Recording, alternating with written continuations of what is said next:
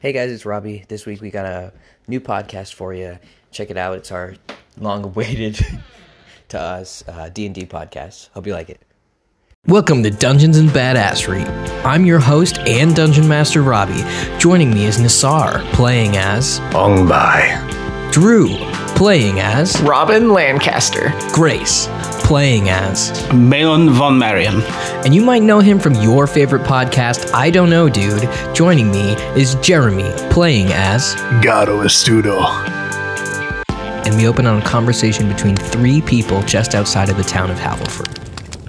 We see two tabaxi, one an older gentleman and his young son. The third, Nassar, would you like to describe your character? The third individual is a stark contrast to two furry tabaxi. This Githyanki is yellow of skin, with black checkered markings along the cheek and forehead. Long, silvery hair tied back into a ponytail rests upon a scaled cape,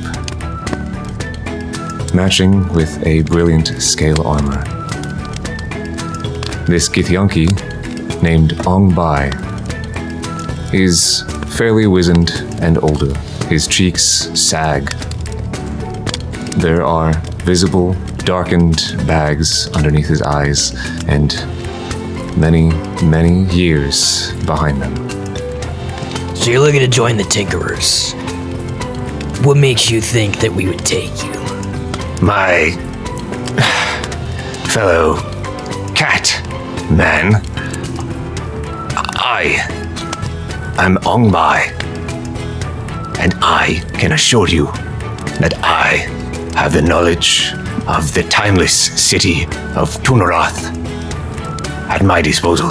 What is it? Tuno? What? Don't you be bullshitting me. You... Forget I said anything. Perhaps I could speak of my accolades then. Forget the fact that I have ridden on dragons through the astral planes. I am a great inventor, and even here on the material realm, I have come across many who have gazed upon the greatness with which my intellect can provide. Beside me is my companion here. You can notice that this animal on four legs is not of flesh and bone like you and I. It is made of metal and stone. You made this. I have made it with the very tools that you seem to possess on your person. Well, they don't call us the Tinkerers for nothing. We, too, are capable of making non-organic life, so to speak. Look. Will you sweeten the deal for us? Sure, yes. You aren't actually the first tabaxi that I've met. A fellow wanderer. There's not much of us left. How did you meet this tabaxi? If there is not many of you, perhaps you would know him by name. I have known him as Gato Estudo. God damn it. In another time, in another place, we open on a tavern. The tavern is run down and not filled with the best kind of folk. Inside, at the bar, we see... Jeremy, would you like to describe your character? Can do, Robbie. Can do. Well, as you know, tabaxis are rare. So anytime they enter a place, it's definitely all eyes are on them. Gato happens to be of the tall side of his race. He is the tallest a tabaxi can be, 7 foot. He is all black, save for 2 orange stripes that go down both arms, and orange accents around his eyes, almost what you would think would be crow's feet to somewhat show his age. He has one earring on his right ear, and his left hand is adorned with rings on every finger. Dressed in pretty plain clothes and a green hood. Awesome. And who is Gato talking to? He's talking to the barman. What can I get you? I'll take a tankard of milk. The barman pauses. He kind of looks at some of his fellow staff, gives them kind of a shrug. They shrug back, and he goes, we usually only carry that in kitty sizes, but we could... no offense. I didn't mean it. Combine them to make one. Right away, sir. And he steps out back. A couple of moments later, he comes back with a tankard of milk. And he hands it to you, and he goes, enjoy. If you don't mind me asking, we don't get a lot of folk like you around here. I hope that's not offensive to you, but what brings you here? What are you in town for? Well, it's funny you should ask. I don't fully know myself. Sometimes I wake up or come to random places not knowing exactly who I am other than I'm Gato. Sometimes I have flashbacks of what it seems to be his past lives. Could be me stealing, could be me casting spells. Sometimes I play the fiddle. But this particular time I've come to in your town here, and I'm able to cast a certain type of magic. And we fade to black.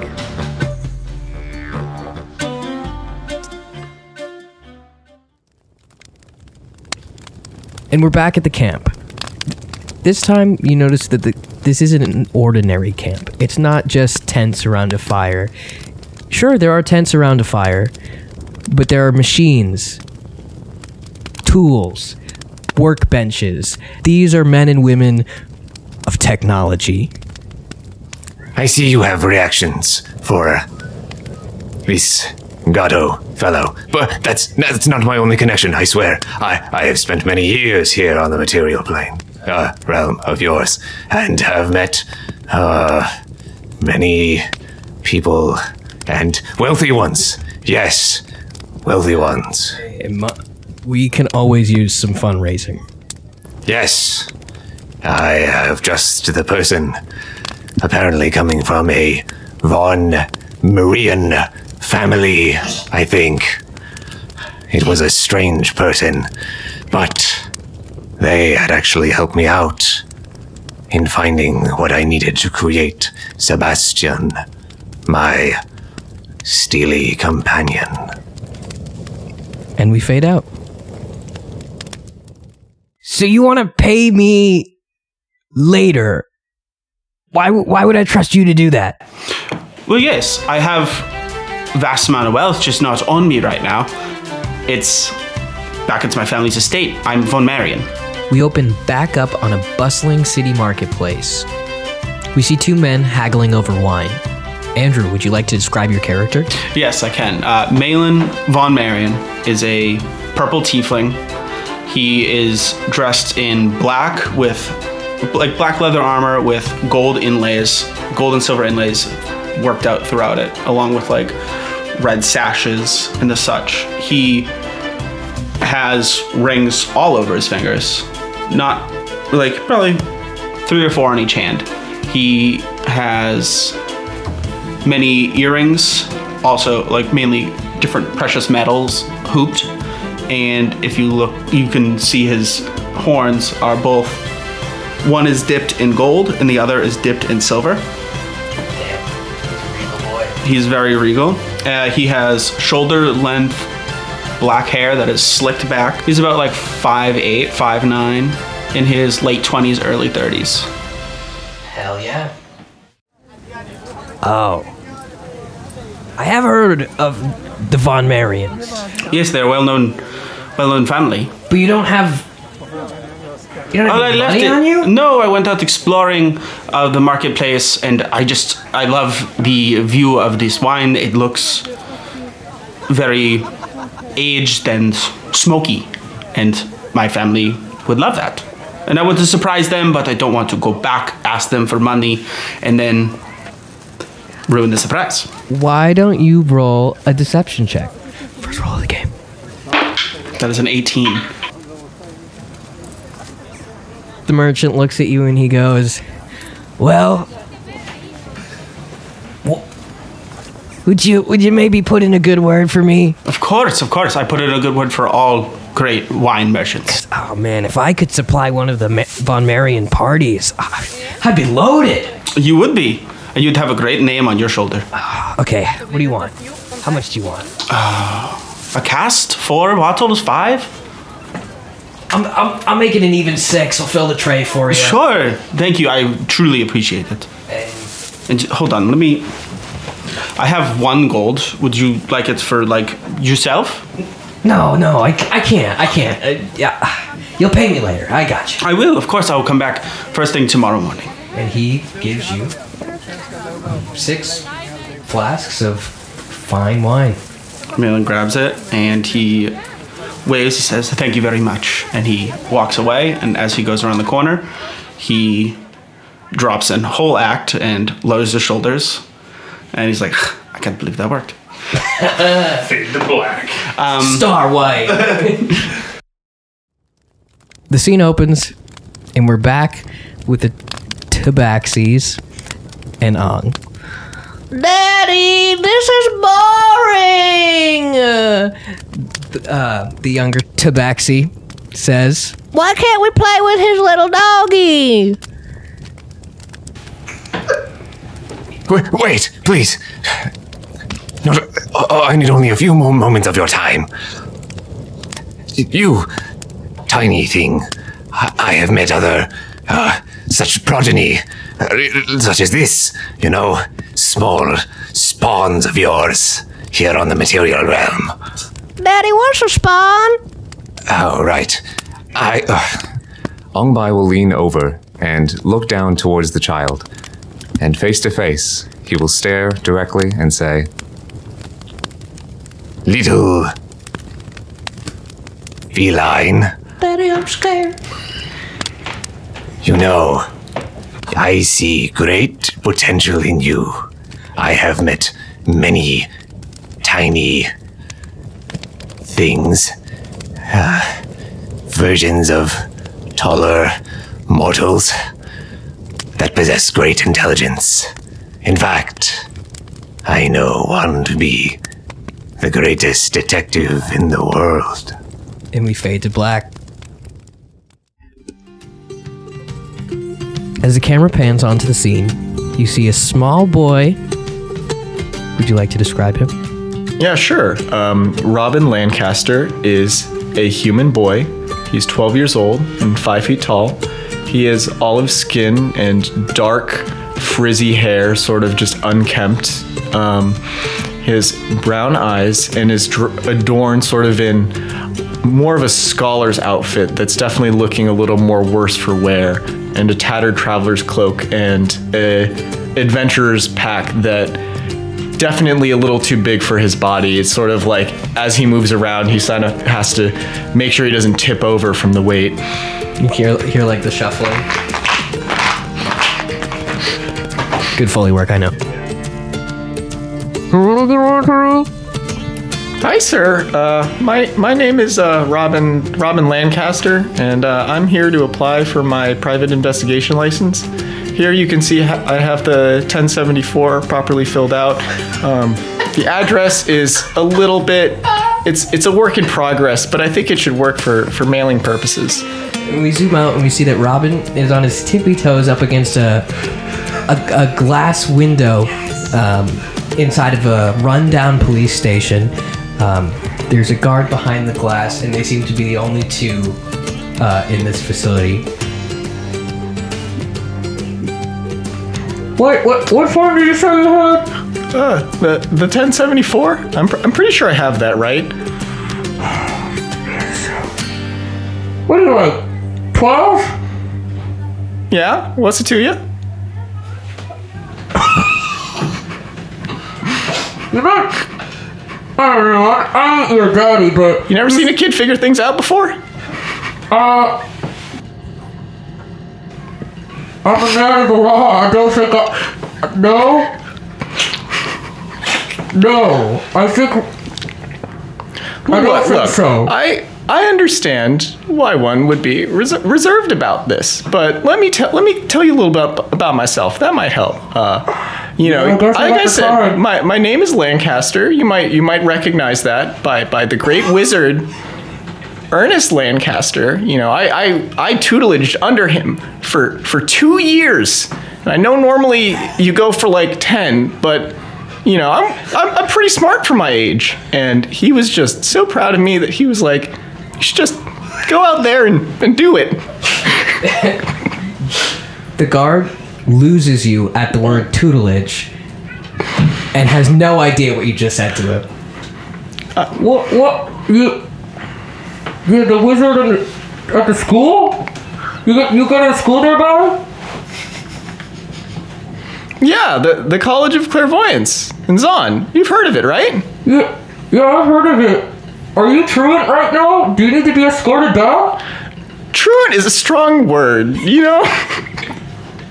All right, we're getting a little off track here. So how about we do this? Let me just show how good of a detective I am. All right. Now, I happen to notice that you have quite a lovely outfit, if I do say so myself. I mean, that inlet ruby ring on your index finger is just truly like, we have some wealthy people at the college, They get a lot of funding, but I've never seen one like that before. Your robe, exquisite, spotless. That must mean that this is your indoor robe. There's no way you could keep that so clean. That lovely painting, that portrait of your family, your beautiful wife. What's your wife's name? Oh, that's Clarice. Wow, that's incredible. And 8 kids. I'd ask for their names, but that could take a while. But let me get to the chase, okay? I don't believe that your items are above board. What are you trying to say, man? I'm saying that you're a dirty little thief.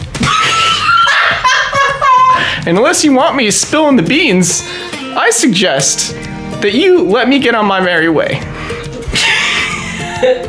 Roll a persuasion check. With advantage.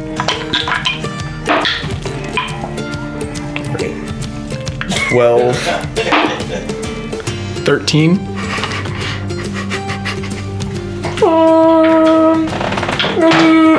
Okay. You have a compelling argument. All right. Sweeten this deal a little bit. All right. I see. I'll give you this. You're a good grifter. I respect that. I respect the hustle. I'm out here on the road by myself at 12. I understand that. I get you. I see you, and I hope that other people see you too. Your 8 kids and whatnot. Anywho, I have from here a lovely ring that I think would match your ruby one perfectly. And you see that Robin holds out a little golden ring with a modest sapphire gemstone. He says, "Now, this looks a little small, but it was crafted by an artificer friend of mine, and actually it has some interesting properties. Primarily that it's magnetic." And I stick it to his nameplate. Just sort of quivers there, and I'm like, these sort of little trinkets, they have a high value. The guard says nothing, turns to a drawer, rummages around, and comes back. He sticks one hand, open palm, face up, under the glass, and in the other, He has a license with no name, and he then says, "Yeah, just make sure you get out of here quickly." All right, we'll do. And you see Robin has to he reaches, but he's not quite tall enough for it, so he's got to do a little bit of a jump to get there. It's like maybe the third try that he gets it. There's a lot of clanking going around. You know, I think he drops like a magnifying glass or something during it. So like he grabs the PI license, has to like immediately hunch over and like start scooping up the things that he dropped, and then just sort of scurries out. Sort of wow, I can't believe that worked. And we fade to black.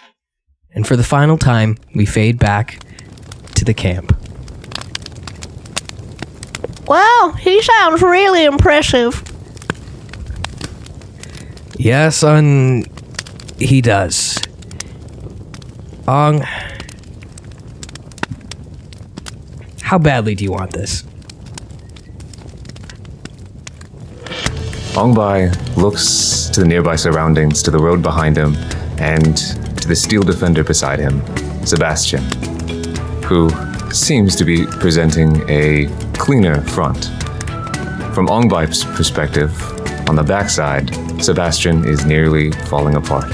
Pieces, screws rusted over, moss building up, mud and likely crap is just built up in all sorts of places.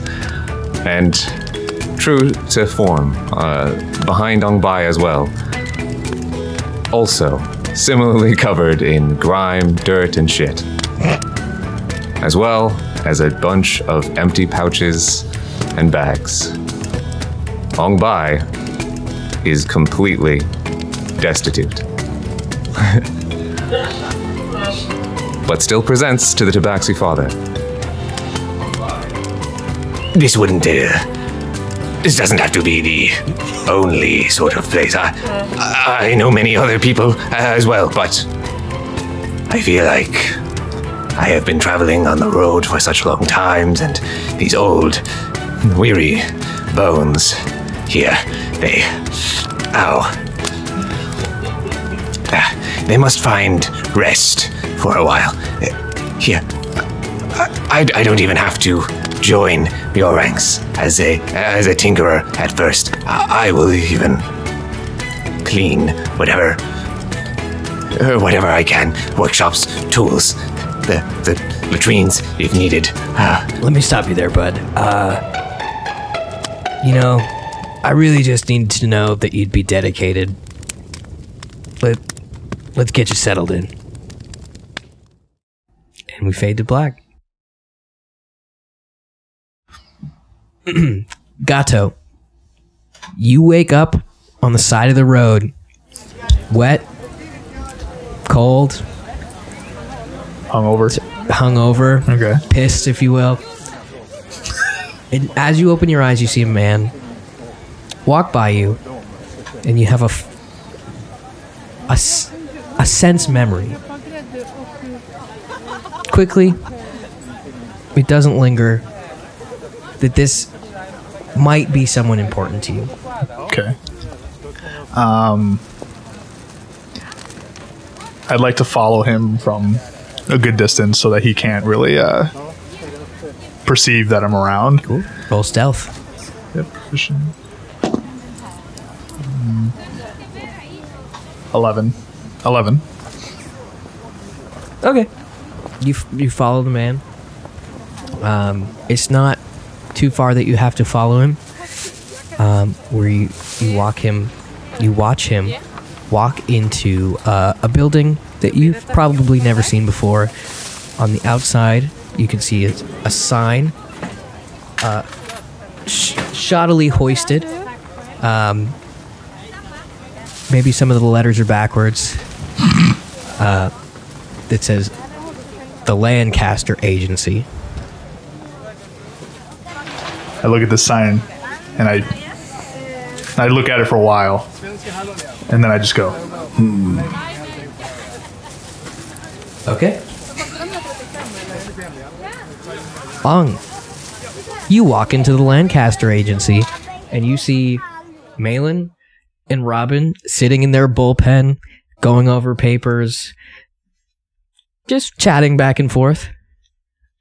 What are you guys talking about? Now, I don't know why you always expect me to grab the guy. I don't grab people. I talk to them. I open doors. I get the information. I don't grab. Look, I think we've made the strengths of our relationship very clear. I'm the brains of this operation. And I'm 5 feet tall. I need someone to chase after them. I think that's very clear. Yes. And frankly, I would like to circle back to why you keep trying to steal from the perpetrators. It's ruining our relationship with the police. It's ruining potential leads.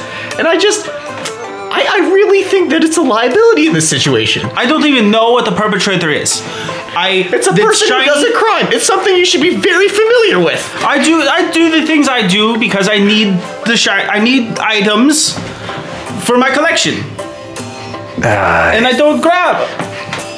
I don't grab. Robin, Malin, if I may. Of course. Another one got away. God damn it! See, I don't... Alright, let's add talking too much to this list, because, frankly, I don't remember why we said he should be the only one to get this guy. I know we're really swamped right now looking for leads, but that seems like number one red flag. Yes, no, I do agree that one person on this case is 2020, but... Oh, and, sorry, I was just enjoying this little bagel here. I found it on the way. You got a bagel? Oh, you got it for free. I was about to. See, I got some for you as well. I just ate them on the way. This thriftiness is really important. But I think I might have attracted attention, either with the delicious aroma of this bagel, or perhaps they are connected otherwise. But yes, the other bad news is I was followed. Oh. So no more bagels? No more bagels. Ong, as you return to your spot in the bullpen and your conversation continues, the two front doors swing open. Enter Gato.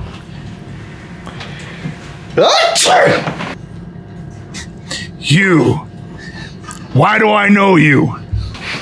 Who is this man? Gato points to Ong. Cat. Not man. No, sorry, you're right. I apologize. I didn't want to be rude. And for that reason, I'm gonna have to ask you to leave. I'm allergic to cat. I can't. Why is this child talking to me? Why is this cat talking? It's very established a 12-year-old child can talk. Cats seem to be the exception, not the rule. I've never seen an allergy attack happen so fast. Wait a minute. Gato. How the hell are you still alive? You know me? A really, really long time ago. Wait. You know the 7-foot-tall cat, and you weren't sure who he was at first? I mean, in his defense, you work for a detective agency. I think we found the problem. I had 3 bagels on the way here. They're not alcoholic.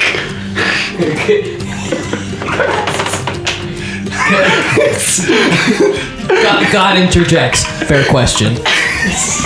Detective agency. What kind of fucking detective agency is this? A bad one. And this boy works here? He actually leads it. What? Yeah, no.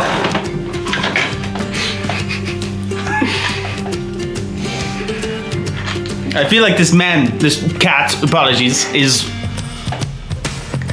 got gusto. As your conversation continues, you move into the bullpen. The 4 of you continue talking for a while, the banter seemingly never-ending.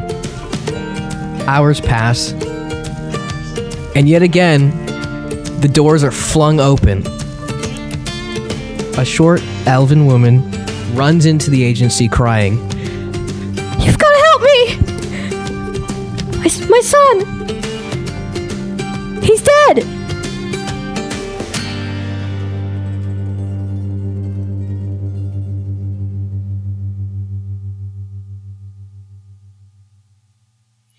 Dungeons and Badassery has been an I Don't Know Dude production. Theme song by Strabi. All other music and sounds used with licensing from epidemicsound.com.